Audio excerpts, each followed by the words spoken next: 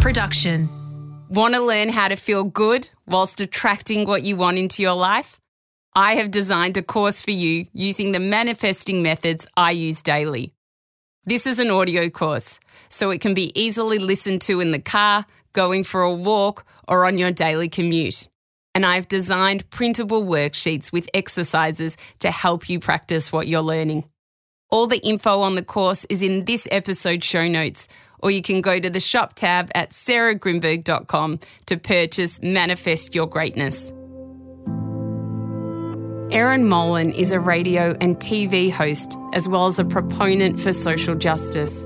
Erin's advocacy has helped in the passing of the new Australian legislation, the Online Safety Act, which has resulted in tougher laws for child and adult cyberbullying and abuse. My conversation with Erin traverses many realms.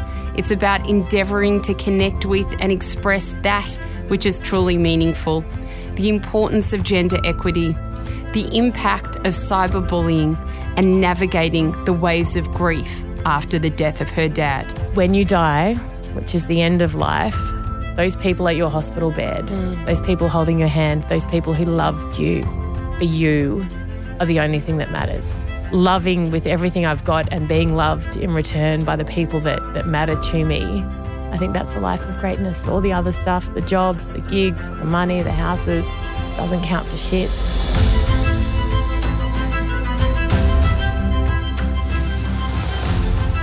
I'm Sarah Grimberg, and this is A Life of Greatness.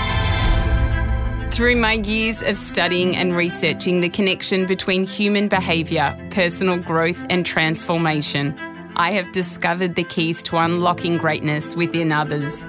In this podcast, I share stories and experiences from my own teachings, along with conversations with inspiring guests to help you learn the simple tips, habits, practices and strategies to cultivate an extraordinary existence.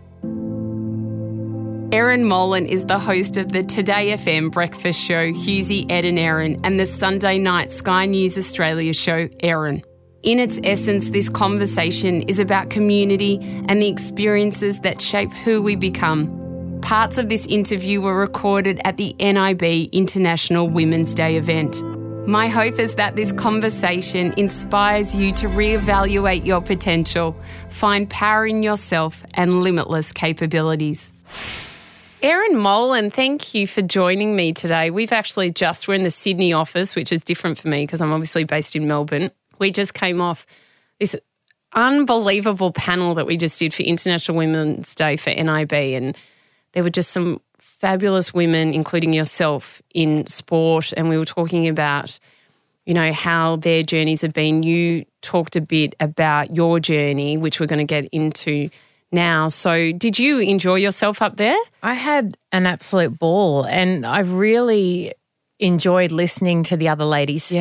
Yes. And I think I do a fair few of these each year, International Women's Day, and talk about my story a lot, but there's something really cathartic hearing other women who have gone through something similar share their experience, and also in some ways it legitimizes in my mind what I went through as well. Yeah. To hear Kate, who from the AFL world, talk about the fact that she had to walk away because it was too difficult, and which breaks my heart because you shouldn't ever have to walk away from a job you love because of the most ridiculous abuse and attitudes. But in some ways it comforts me in that it reminds me how really horrific my experience was, and that it wasn't that I wasn't, strong enough or I struggled. It was because it was horrific. Yes. And there was a real sense of that and just lots of inspiring stories as well, and I really enjoyed it. It was good, and we'll get into more of your story, but I want to start, as I always do the podcast at the beginning, which is a bit about your upbringing. And I know that you travelled a lot when you were young. Your father had to travel, so you were in Indonesia for a while. Can you tell us a bit about that? I love Indonesia. It's one of my favourite places. We moved over there for the first time when I was 7 and lived there for 3 years. So Dad was the army attaché at that stage at the Australian Embassy, and then had a second stint back when I was between about maybe 12 and 15, so another kind of 3 years over that period. And that was the real kind of crucial period because quite formative years, and what happened in that country during that time, which was 1998, was an incredible moment internationally. So just a little bit of background, Indonesia had been ruled by President Suharto for 30 years, incredibly corrupt, the country, extreme poverty, and to be there when a country decided that they'd had enough and that they wanted to fight for democracy and fight for a new leader, to watch people take to the streets, to be there when the Trisakti University shootings happened, to watch a country stand up and fight for what we take for granted back here in Australia as a teenager was an incredible experience.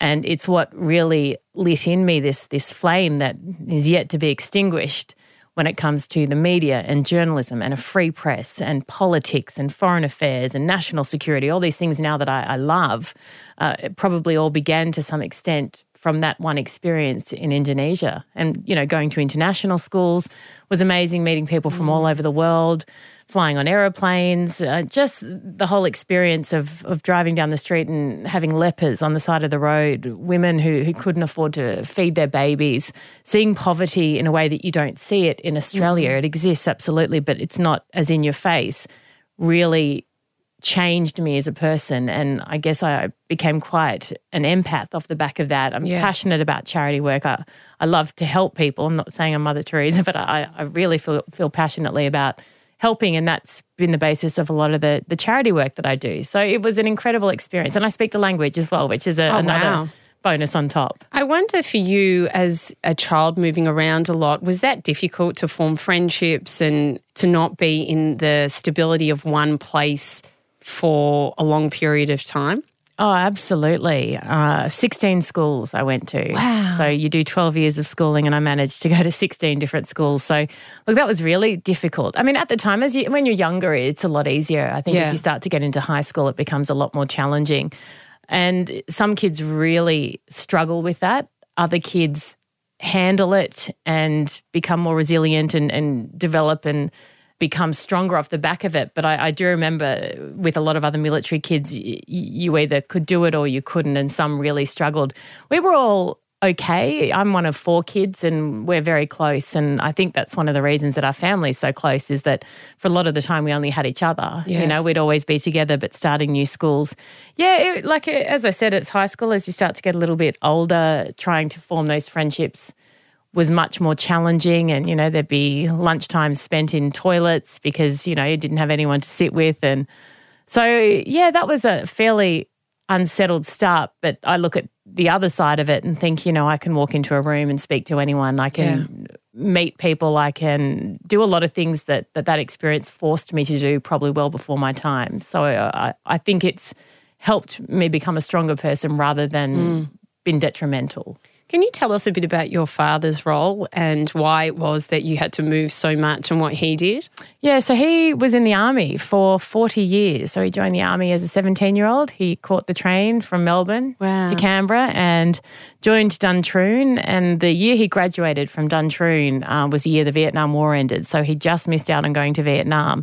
But that was his passion for many, many years. And as you become more senior in the military, there are sometimes opportunities that come up. I mean, you move around all the time and go to different battalions and 6 RER and 1 brigade. But then he entered the diplomatic world. So he had learned to speak Indonesian, and he was obviously an incredible soldier. So he got 2 opportunities over in Jakarta at the embassy. So with the army, you're always moving. Every year, every couple of years, you get a new posting. But then with Dad, he was pretty incredible in that he did 2 diplomatic postings as well. And then as we were later teens, he went over to Iraq for a year, so served in the war in Iraq. He was in East Timor. So, you know, a lot of our childhood was Dad away in pretty dangerous situations as well. So, yeah, he was a soldier. He then, when he left the army, then got elected, joined the Senate. So he was a senator as well from New South Wales in federal parliament, and he was up until, the day he died a couple of months ago. So his whole life essentially is dedicated to service, and something I'm immensely proud of. When he was in those more dangerous areas, how did your family cope with that? Mum is incredible, and Mum's the most impressive person in our family, hands down. She's amazing. She sheltered us from it a lot. Looking back now and as now, you know, the host of a show that does a lot of foreign affairs and national security and looking at wars and even looking back at the Iraq War and how dangerous it was. I didn't quite comprehend that at the time. And now having heard stories, and even once Dad passed, some of the most incredible stories that have emerged of his time over there. And he's always been a soldier. He's not an officer who would stand at the back and say, go forth, fellas, I'll meet you back here and you guys go do the hard stuff. Dad would never ask anyone to do anything that he wasn't willing to do himself. So if they were going somewhere that was dangerous, Dad would be there, even though he was a general. You know, a lot of generals would hang back. Dad never would. So we were watching the news each night and seeing thousands of people being killed. It was awful, but Mum, in the most incredible way, just really sheltered us from a lot of it. So we didn't probably understand at the time how much danger he was in. We certainly did after the fact. But at the time, it was hard. And to be honest, you know, Dad was always more strict than Mum. Like, it wasn't like a Von Trapp, you know, Sound of Music situation. We didn't have to march or line up in the corridors. But, you know, when Dad was away, it was like, oh, we can go to bed later. Yeah. I don't have to clean my room. So, you know, there were perks as well. Like, it was sometimes a bit more relaxed at home when Dad was away. Does your mum talk about how she handled that time? No, she actually really doesn't. It's interesting. Our family are not, and I guess similar to a lot of people of their generation, not real talkers about feelings. Yeah. And even Dad, you know, I used to laugh because I'm such an emotional person and I love to tell people I love them. And I reckon with Dad, even we started doing stuff together professionally, which was incredible. When Dad joined the Senate, when I entered the media world, we'd do speaking events together. Really? Or I'd host a function. He'd be So my sweet. guest. I'd get him on my shows on radio and TV. I'd always say to him, "Love you, Dad. Lots of love you, Dad." And he's still, thank you. Like you know, that men of that generation. Yes. Even for him to, I know how deeply he loved us all, but even for him to say it back was a hard thing. Let alone to talk about if times are tough or struggles or. But it's one thing that I really noticed towards the end of his life as he started to get sicker. He would say it all the time, which is Sorry, it's still very raw, Dad. So it's you know, it hasn't. We haven't even been 2 months yet, so it's still a very hard thing to talk about. But he then towards the end would say it all the time, which was really lovely. I mean, I always knew that he did love us, but it's amazing how that kind of thing changes. As you mentioned, he passed away very recently, only 2 months ago, as you said. And I wonder, he was such an important part of your life, as dads are, but everyone has different relationships with their parents. And grief, navigating those waves can just be the hardest thing in the world. And I wonder for you, he obviously was sick.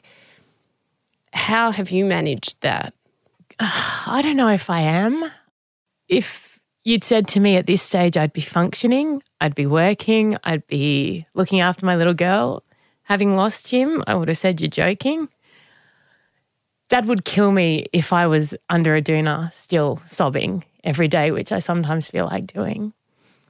He was so strong. And even for us, I was looking back at my text messages from him the other night. And I mean, I spoke to him almost every day and multiple times a day sometimes. But I'd always text him at night and every morning, how you feeling? Hey, Dad, how you feeling? And every single response, yeah, really good today, Erin, really good today. Really, like his strength and the way that he tried to protect us from his illness, because we now know how much pain he was in and how horrific this disease was. And so I think whenever I feel like just being defeated by it or succumbing to it, I actually think about him up there watching me and I say, no, not today. Yeah. So I have moments absolutely which I need to, and I need to have moments where I sit with this crippling pain, and it is crippling. But I think I'm probably in the best place as well to handle grief.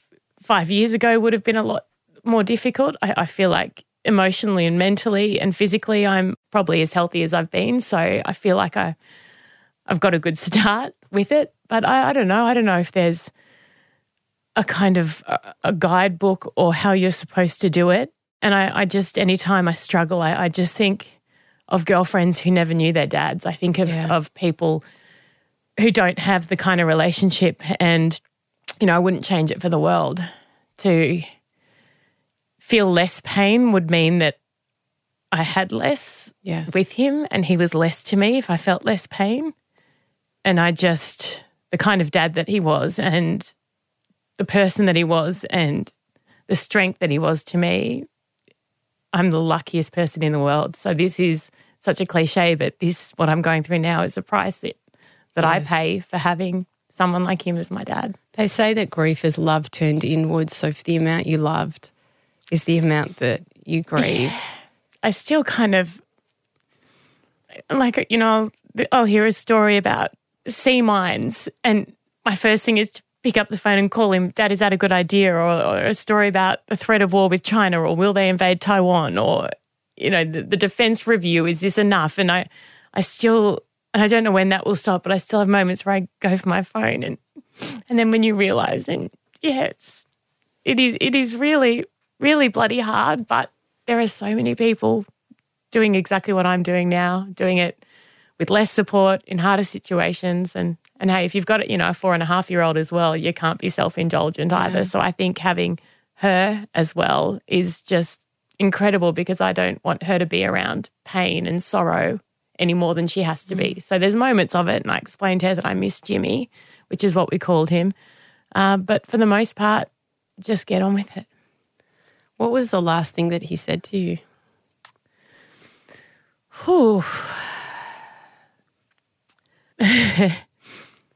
It's a hard one because if you've lost someone to cancer, it is just this really cruel, horrible disease that you kind of go through these phases. And look, we were all at the hospital for the last kind of couple of weeks and we were told, that there will be a time when he'll lose consciousness and he'll slip into a coma and then, this will fail and this. And so it really is unbelievable. I don't know how doctors do it or how, people do. I guess I'm doing it, how people survive this. But I kept thinking, and someone said to me, have you said to him what you need to say? There was nothing that I needed to say. I kept thinking, do I say something powerful or do I try to explain to him what he means to me? And then I thought, actually, all that will do is in some way probably make him feel uncomfortable. I think. I wasn't sure. I knew that he knew how much I loved him and what he meant, and I knew how much he loved me. And the only thing I wanted to do was make what he was going through as painless as possible for him. And I thought if I sit there and get emotional and try and tell him something because we both know he's dying, then that might make him hurt more. And that was my biggest thing, was just to try and lessen his pain. So look, it was probably just, I think, I gave him, his feet were very sore at the end. So, Dad, do you want a foot massage and that kind of thing. But the last, before he went into a really bad space, I was leaving his room and he kind of called me back in and my siblings had all walked out and he was in bed and I sat down and held his hand and he just said, Erin, you look bloody awful. And I went, what? And he said, you look really awful and that makes me really sad. And I went, sweet Jesus. I was like, oh my God. And anyway, and I'm saying to him, well, Dad, I haven't slept. Maybe if you weren't dying, I'd be looking better. Exactly. But I tell you what, it was a catalyst for me to drink a lot more water. Yes. And I remember going outside and the siblings and Mum are going, what did he say? What did he say? And I told them and I'm like, and I'm the hot one. You guys are screwed. Wait till he tells you what he thinks of you. So we did, look, it's amazing some of the things that you laugh at as when you're going through this, some of the things that we would joke about sitting around his bed, holding his hand and these things that just help you survive. I mean, Dad, in fact, was telling one of the last stories he told before he slipped into a coma, was talking about, what he loved so much, loved the most apart from our family. And that was the army and the military. And it was explaining about some aeroplane that did this and, in this war and how they used to refuel it back in the 1920s. And, and I think that for us to just be there, talk to him about that kind of stuff was what he wanted rather than for us to sit and talk about our emotions, because we all knew that it was horrific. Yeah. And so there was this one thing that I did say, and I don't think he would have heard because he'd slipped into the coma by now, but you just don't know. I was watching this thing James Packer had done an interview and had said about his dad, it was a real privilege to be your son. And that just resonated and stuck with me because that's just such a lovely way to think about, because it is truly the greatest privilege of my life is being his daughter. Mm-hmm. And I kind of was just talking. I just said to him that I'd heard it and that's how I feel, Dad. And so I don't know if he heard it.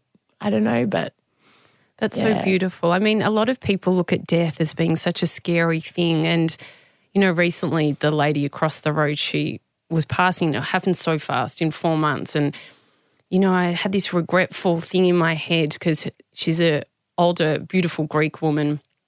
And she came up to me one day and she's like, I've just been diagnosed. And I was like, you'll be fine, knowing in my mind she wasn't going to be fine. Anyway, and then, summer holidays, we went away, came back. I was dropping my son at the bus stop and I saw her husband outside watering the garden. I was like, oh, how is she? She's in a coma on the couch. I was like, you're joking. He's like, she's got a week. Oh, my God. And he's like, do you want to come and see her? This was last week. And I was like, all right. And just so much fear came over me of, I just can't. Like, are you sure you want me to go in? He's like, yeah. And it was so interesting. I went into their beautiful little house. There was no one there. She was lying on the couch. And I just was so scared to go up close to her. So I was kind of looking at her from a distance. But you know what I noticed, Erin? It was so peaceful in there. It was this serene stillness that I don't think I've ever felt before. The idea that death is imminent and it's there in front of you. And even though I was scared and this was really full on, there was such a beautiful peace that came over as well. And I left and apparently she died that night. But it made me think about, then in my mind, I was so regretful. I should have gone up to her and this and that, but I was so scared to go up to her. So I looked at her from a distance and spoke to the husband. And we as humans, we don't know how to deal with death. No. It's something that all of us are going to have to go through. We're all going to die and we're all going to know someone that dies before we die. Yet it's something that is not spoken about a lot and something that is it impacts us in such a heavy, heavy way. So I think you telling your story is so unbelievably important. I think you're absolutely right. And the peace element as well is really interesting. I know that once Dad slipped into the coma, we had kind of a couple of, he's one of 7 or so siblings, and we each had a couple of siblings to just text and let them know he slipped in, which means it could be a couple of hours before he passes or 48 hours. They give you that kind of guideline. And my auntie, Helen, his older sister, wrote back and said, thanks so much for letting us know.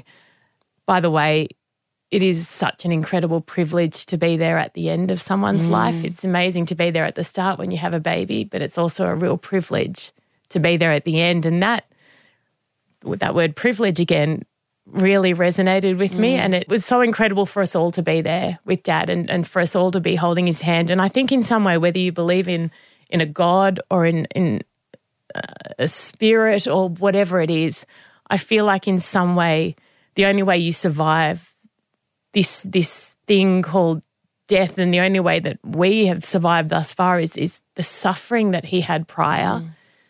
And that's all we kept saying is we just want him to have peace. And to watch someone that you love so much who was, 6'4" giant in stature, strong, but also incredibly beautiful and gentle, but this big, strong man just be reduced to what he was and what this disease did to him and his body, and to watch him suffer and be in so much pain. That moment of death was awful when he stopped breathing, but there is this peace and this relief that you never think you'd feel.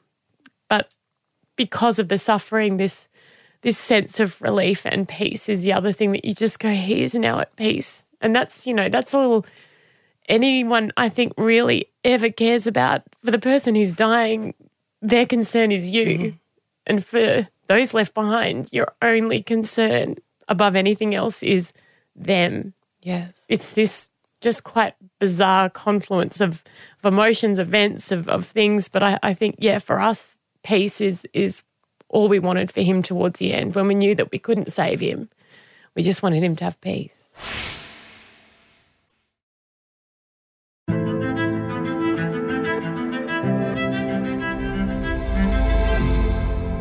When we were doing the event before, you spoke about how you've seen a psychologist for the first time, which I think is unbelievable. That I can't believe it's taken you this long. But you said how amazing it's been that you've been able to talk to someone.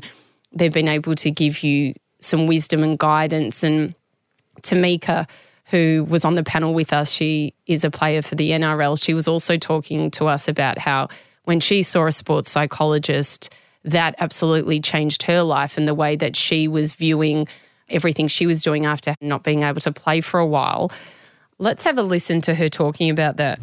I actually had a serious injury in 2020. I fractured my back, and that put me out for 6 months, which was 3 months of actually no exercise.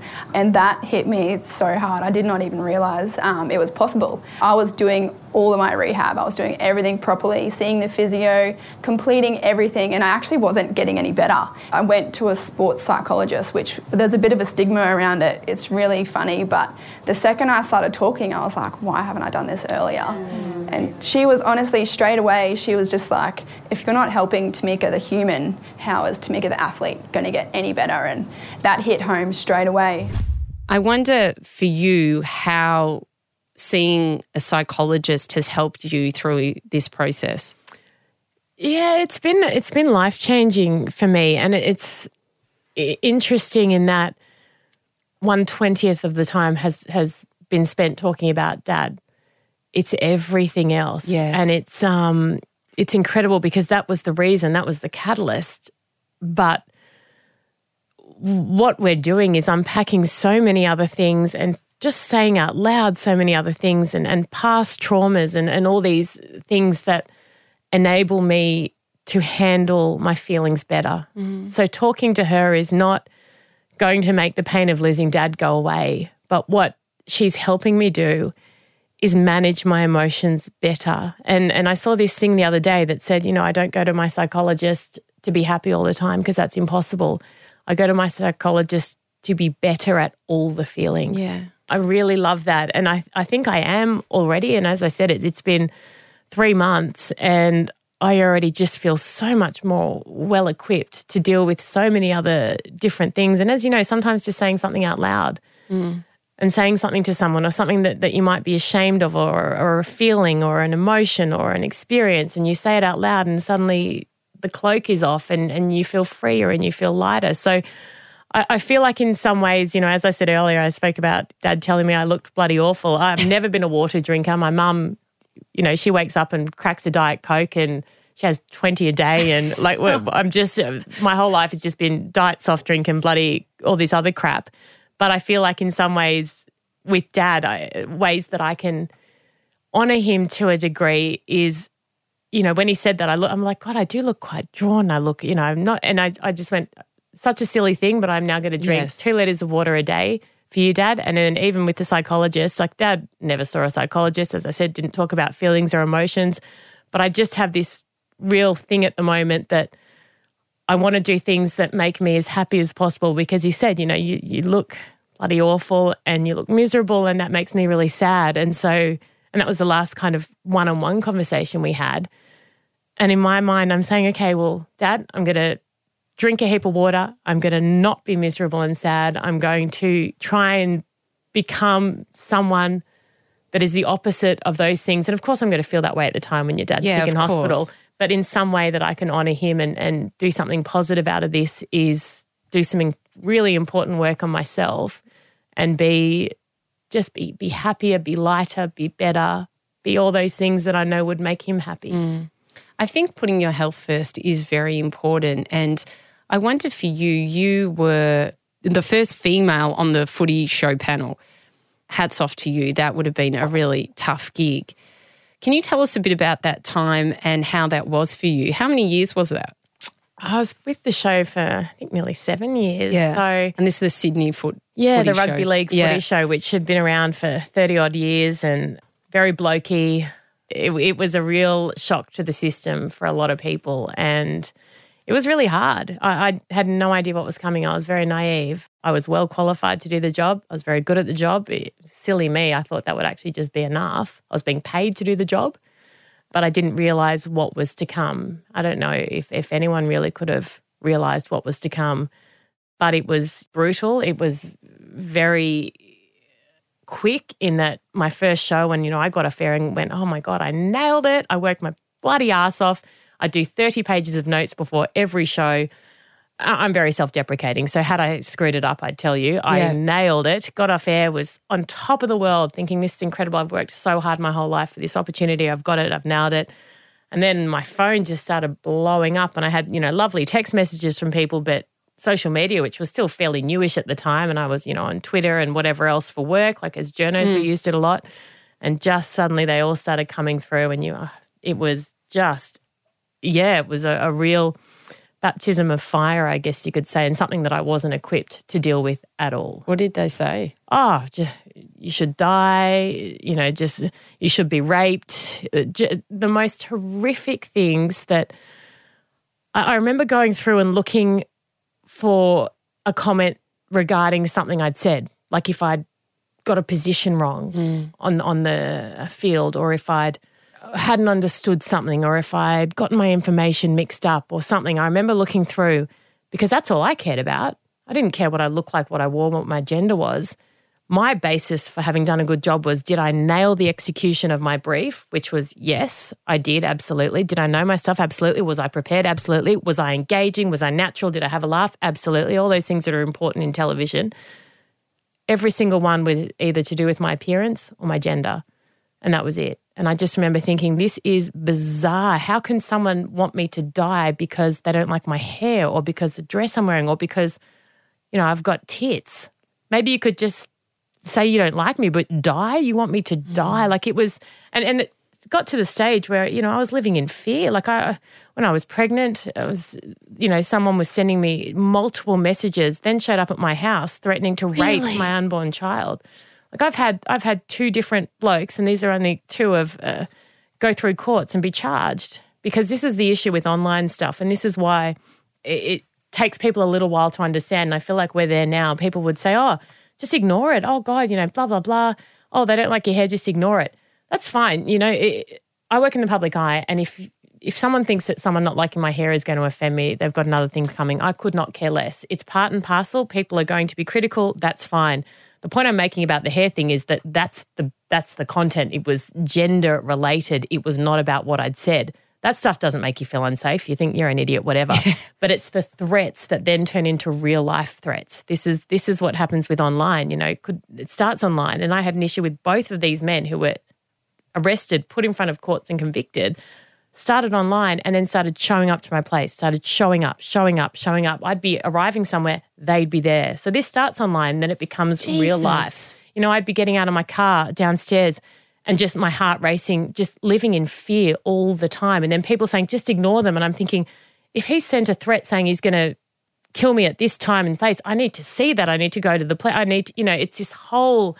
It starts to overtake your life. I remember giving birth to my daughter and having her on my lap and just scrolling my phone, and just because, there'd been a story on her birth, paparazzi in the bloody hospital car park taking photos, and then suddenly I'm looking at this thing and just, death threats against her, and I'm going, oh my God. And I'm thinking in my mind, what have I done? Like what have I done to deserve my 3-week-old baby having her life threatened? That's right. I sat on a bloody show about football as a woman. It would be laughable if it wasn't so serious. It would be if I'd introduced legislation that had taken people's homes, or if I'd gone to war or did a drive-by shooting or something, you go, okay, look, it's still not pleasant, but I've done something that might be deserving of some backlash. But for the love of God, all I ever did was my job. When those men were in court, did they even say why they did that? No, they're cowards. No. Do you ever regret staying on that footy show? I don't. No, I definitely don't. I regret the last year of it. I think I wish I'd been stronger. I'd raised concerns about the fact that I was hosting it on my own and it was still going to be called The Footy Show. And I'd said to my bosses at the time, it's not going to be The Footy Show. Without Fatty, without the other guys, it's not The Footy Show. If you're just doing a post-match thing, okay, but we shouldn't call it The Footy Show. And that was rejected. And look, I'm not saying whether I was right or wrong or, you know, everyone has their opinion, but that I would have been much stronger on. Whether I still would have even done it, you know, I wasn't comfortable doing it, but I was under contract and it was my job. So the regrets that I have, not for staying on as long as I did, I had the most incredible time in that show. My career highlights so much of that show. I had the boys were amazing. We had so much fun. It was, you know, it was a bloody incredible lifestyle. I was traveling around.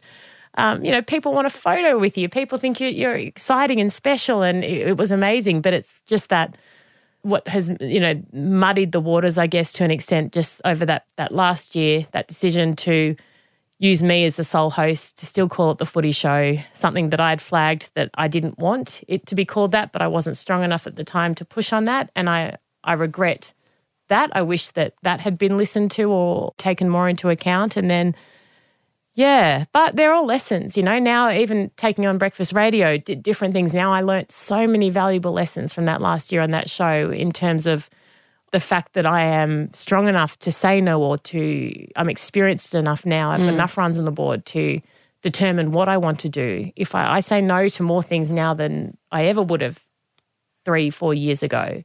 And I think you get into a position where you earn the right to be able to do that. I didn't back then, but that's probably in the regret space, that's probably sits there. You helped pass an amazing act that helped with cyberbullying. How did you even get to the stage where you helped with that? Look, I had obviously experienced it for a long time, but I never wanted to talk about it. So when I'd be doing an interview and people would ask, I'd be very embarrassed by it because I found it embarrassing. This is before I understood what it was. This is when I still thought it was just everyday people hating me and feeling the need to hurt me. And I would get embarrassed when people would ask. And then Anthony Seibold, who was a former Broncos coach, still a coach now, a very good friend of mine now, went through something really horrific in Brisbane, and he's not even on social media. But there were things written on social media that ruined his life at that stage and brought his children into it, made false allegations. It's just this horrific campaign that hurt deeply a lot of people. And I remember when that all came out and reading some of what had been written, I was on doing Jonesy and Amanda's show, and I'd never really spoken about it, and I just lost it. I just said enough, you know, enough of this bullshit. Honestly, this ruins lives. We cannot pretend that this is just, it's in a fantasy land. It's not. We move seamlessly between the real world and the online world now every single day. We all do. And and the crux of this was, he wasn't even on social media, yet his life was ruined by things written on social media. So this whole thing that used to exist, just get off social media, doesn't work. You can still be deeply hurt and you can still have your life ruined by things on social media, even if you're not on social media. And that was my moment where I thought, actually, this is ridiculous. If I walk into a shop and there's water on the floor and I slip, they are liable for my safety. Instagram, Facebook, they can allow the most horrific things to happen and no one is holding them to account. So I decided social media platforms, you need to be held to account. Individuals who perpetrate, individuals who offend, individuals not who write that they hate my dress. I don't care. That's fine. You're still mean, but whatever. People who threaten, people who abuse, people who would break the law in real life because all we're doing is mirroring what happens in the real world. If you do it in the real world and it's a crime, then it sure as hell should be online. And it wasn't. And I got angry. I got really pissed off And I just went, enough. I'm so sick of being embarrassed by this. I'm so sick of being subjected to this same shit. I'm sick of being scared when I get out of my car. I have to do that anyway at night because I'm a woman. I have to be scared anyway, let alone from psychos online who there are no repercussions for their behaviour. And you're not going to stop anyone. If there is no deterrent, these assholes will not stop. So I thought, this is simple. We're not going to clog the court system. I don't want bloody 1,000 people in jail every day. But we have to create a deterrent. There has to be a reason that dickheads stop doing this. Because if they're an arsehole, they're an arsehole. You can't change that.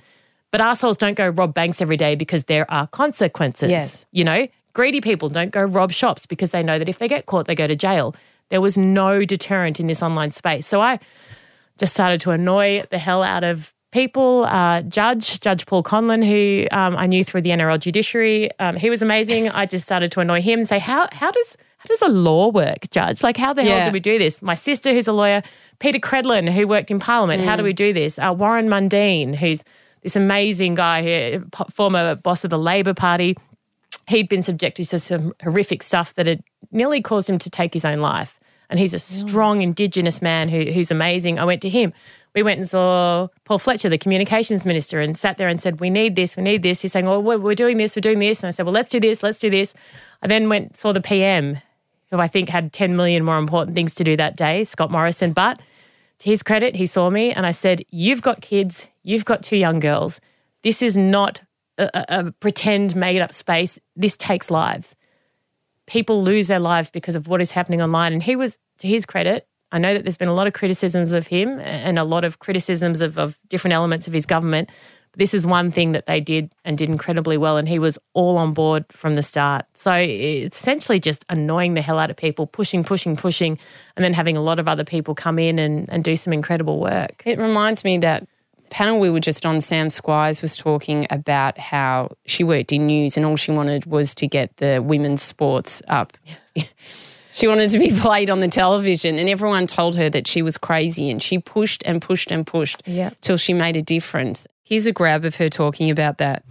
In every newsroom, you ask anyone I've worked on, I was always on my little soapbox and people would always think that I was crazy and they'd always look at me in the newsrooms and all male newsrooms that we would look in as though I was the crazy one. I'd go to pitch a story and I'd be ready for 10 rounds of about, like of there to say no, and I'd be ready for them to say no, and then I'd have reasons why we should do it and fight. If you have a passion or you have a vision, and people are telling you you're crazy, you're stupid, dismissing you, follow that passion, follow what you believe in, because one day they'll be sending you texts and phone calls and just saying, I remember when you said, you said this was going to happen, and it's nice and validating. But yeah, if you have that passion and that vision, just follow it. That's exactly what you did. And I wonder, when people may have said, like, you're crazy, you can't, how are you going to pass a bill? How did you get over that? It's amazing. It's one of my proudest moments was being in Parliament when that bill passed. And I took my little girl. I'm very protective of her identity for obvious reasons. I don't share her on social media. Her dad's a homicide detective, so even from that perspective, he's very protective as well. But I took her, so I don't take her really too much, but I took her to Parliament House that day, and I hope, we've got some lovely photos down the track. I can explain to her what she was a part of, because really she's who I did it for. I can't be saved, as in what I've gone through. The damage has been done basically with me, which is quite sad in a lot of ways. I feel like I'll never get back to the person I was before it. But what I care deeply about is stopping it from happening to anyone else, and particularly our kids. And when I started to talk about this, something that just blew my mind and really reassured me that this mattered was this Year 3 teacher sent me a letter and said, off the back of hearing me on Jonesy and Amanda, a handwritten letter and said, I'm a Year 3 teacher, so what? I think they're like 7 or 8 years old. And the first 2 hours every morning is not maths, not geography, not English. I spend dealing with the fallout of what has happened online the night before. Year 3. And, post-COVID, kids are all online. Even if kids aren't online, other kids are online who are writing and doing and sharing photos of things that are online. And he said, I used to just say, oh, kids, just ignore it. He said, but having listened to you, I'm now saying, no, you cannot do that. If you do that, you get punished. He said it's changed the whole dynamic. We've actually started to put things in place I mean, you don't want to throw kids in jail, but where kids understand that it's wrong, there's a punishment in place. We explain to them why, how hurtful it is. He said we've changed the way that we run, and It's made such a difference. And I think you can't do anything in this world without having an online element to it, whether it's banking, whatever it is. It is such a big part of our lives now. And the laws that exist in the real world to protect us are there for a very good reason, and they need to be reflected online. Whatever happened to those two men? Couldn't tell you, to be honest. Yeah, I have absolutely no idea, and I don't care. I have no interest. I'm quite strange in that way, in that it's like when I leave a show or a job or a network or when something ends, whether it was good, whether it was bad, for some reason I just completely shut off to it in a way. So whereas, it might be like an ex-boyfriend, like I don't want to know what they're doing, who they're dating. I don't stalk. I don't, if it's a potential future one, but maybe. But an ex, I have girlfriends who would still a year later be looking, but as in, have I Googled either of them? Have I looked them up? Do I know what they're doing? Do I know? Nope. Absolutely no idea, no interest. Same as Channel 9. Once I left, I just have this thing where I don't want to. Once I'm not there, I almost shut off from things and then look ahead. And whether that's left over from having to shut off to other things that were deeply hurtful and hard, I don't know. But yeah, I have absolutely no idea what either of them are doing. I know one of them was a father of 2 girls. And oh my God. So yeah, I don't know. You were at Channel 9 during that time. I would look upon them as being the parent in that situation. Did they protect you? They couldn't have protected me. They really couldn't have. There are ways that I could have potentially been supported better, but it was such a new world then that I don't feel any malice at all towards Channel 9 at all. I feel like we're only just learning now what this beast is and how it works and how to deal with it. So, yeah, I look back and think, yeah, there could have been things done that may have helped, but they also may not have helped. And I felt, Channel 9, it was my first big job in a big city, and they gave me so many incredible opportunities, and there's so many incredible people there that I just feel very grateful, to be honest, in that way. I don't feel let down at all by them. I think now they'd be very different in terms of how they deal with things. I'd say absolutely. I wasn't the beneficiary of that back then, but I think really who could ever have thought what was going to happen happened to the extent. And even then how do you support someone who's going through that? I don't know. I still don't know sometimes how to. People reach out to me for support, and I'm pretty well versed in this space, and sometimes I struggle to help people who are going through something as awful as this. So, yeah, I think we're just learning and we're getting better, and I think, as athletes come through, I think clubs are much better now in terms of preparing them for what will happen online and how to handle that. So I think everyone's just generally getting better, but back when I was going through it at the worst times, I just don't think there was any understanding of the damage that it could do or what it was. It was just this attitude of, just ignore it. You mentioned before that you're a single mum, and I wonder, having the life that you have doing so many different things in breakfast radio, how do you manage that? Oh, look, probably not well. I don't think I've got the balance right. In fact, I know I don't have the balance right. But as I was saying on our panel this morning, my priority is being a mum. That's my number one thing in the world. And I have a beautiful 4.5-year-old. And I think one of the hardest, well, definitely without doubt, one of the hardest things that I've gone through recently is separating from her father, in that it means that I don't have my baby every night. So it then makes the time I have with her even more precious. So for me, anything that takes me away from time with her is a no. I just don't do it. I'm very lucky in that I work breakfast radio, which is brutal, but it means that I can be with her during the day. I feel like I work when she sleeps, and then Sky News is kind of at night. So similar situation at the opposite end of the day. So the balance, I've got absolutely no idea. I don't do social things, really. I don't catch up with girlfriends. I don't go to dinners. I go to bed with my daughter at 7:00. I hang out with her. So, that's probably not healthy in a way. I'm sure I could do that better. I probably need to foster female friendships better because at the moment I just don't have time to invest in them. And as I said, my greatest fear is looking back and feeling like I wasn't there with her, or that I put other things before her, or that I missed out on the most beautiful years, these toddler, gorgeous, amazing, formative years, and wasn't as present as I could have been. And that fear drives me to just invest almost entirely in her at this stage, which is my choice. And as she enters school and gets a bit older, I'm sure that will shift and change. But at the moment, my life is essentially her and work, and that's basically it. I think with parenting, we're all just doing the best that we can. I mean, you can read as many books as you want, speak to as many parenting guides. When it comes down to it, it's who knows, we're fumbling through and just hoping that our children end up all right at the back of it. I think it just love, security and love. When I'd get upset with Mum when we first separated, and I'd be so worried about the impact on her, which is, of course, the greatest, thing that you worry about when you've got kids, when you're separating, is she okay? Does she she was 3, how could she understand what's happening? Why aren't Mum and Dad together? Why do I have 2 houses? Why blah, blah, blah, blah, blah. And every time Mum would see her, Mum would just say she's just the most secure little girl. You can just tell she is so secure. And that's the thing that I'm really proud of, is that her father and I really have always put her first, and we co-parent brilliantly. We both love her more than life itself, and I do genuinely feel like she is just this incredible, secure, happy little girl. I'm still terrified that we're not doing something right, or that there's impacts of our separation that will be felt later, or signs will come, or if she's naughty here, is that because we separated? Or if she won't eat her dinner, is that because we separated? Like it's, I can drive myself crazy.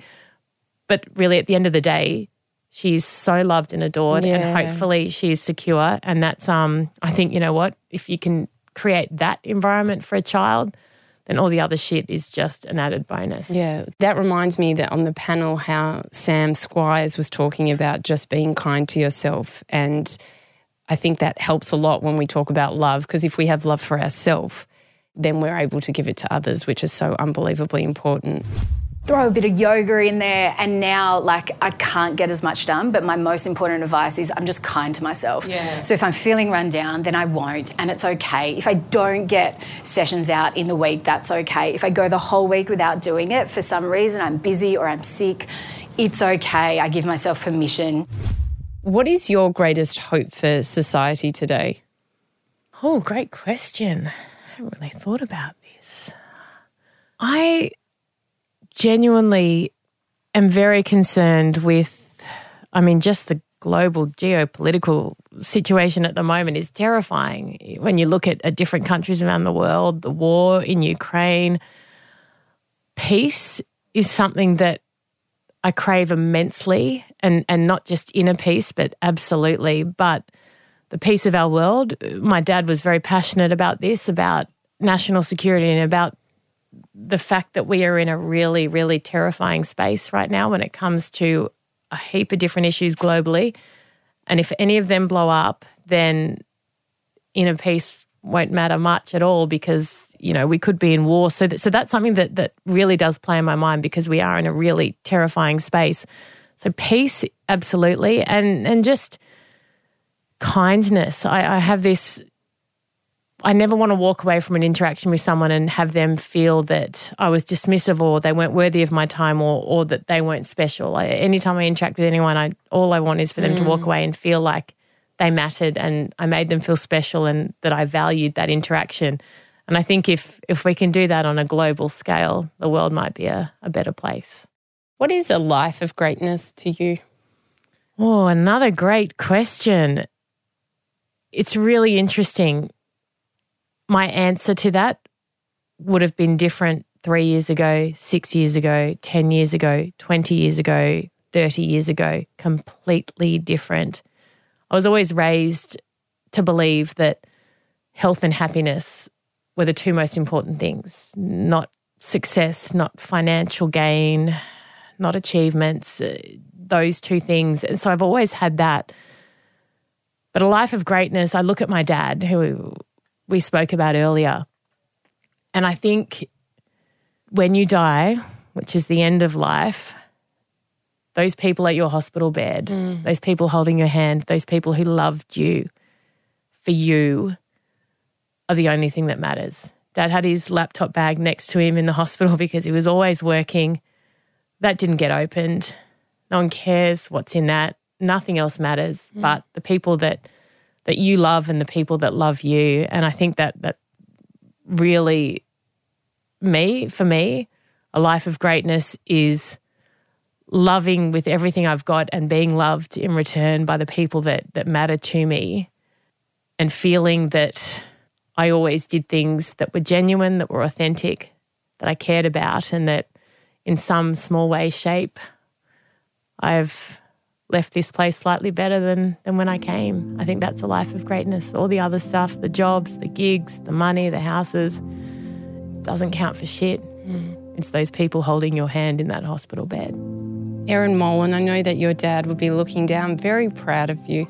Thank you for being a trailblazer in everything that you've done, and all the work that you do is so impactful for so many people. So thank you for the conversation today. Thank you very much. And I will do something soon without crying, my Lord. Thank you. If you've enjoyed this episode, then I'd love you to join my community on Instagram at Sarah Grimberg, where we post videos and behind-the-scenes footage of each recording. You can also join my private Facebook group, Live Life Greatly, where we discuss the content in this episode and many more, as well as give advice and tips on how to live a life of love and meaning. To purchase my ebook, Finding Greatness, head to sarahgrimberg.com. And if you love what you heard, then we'd love you to hit subscribe on Apple Podcasts or your favourite podcast app and leave a 5-star review. It will help us share this wisdom with others. If you like this episode with Erin Molan, then you'll be keen to hear my chat with actor and advocate Cameron Daddo. We discuss the darkness of Hollywood, battling addiction, and finding happiness in the everyday. Search A Life of Greatness Cameron Daddo wherever you get your podcasts.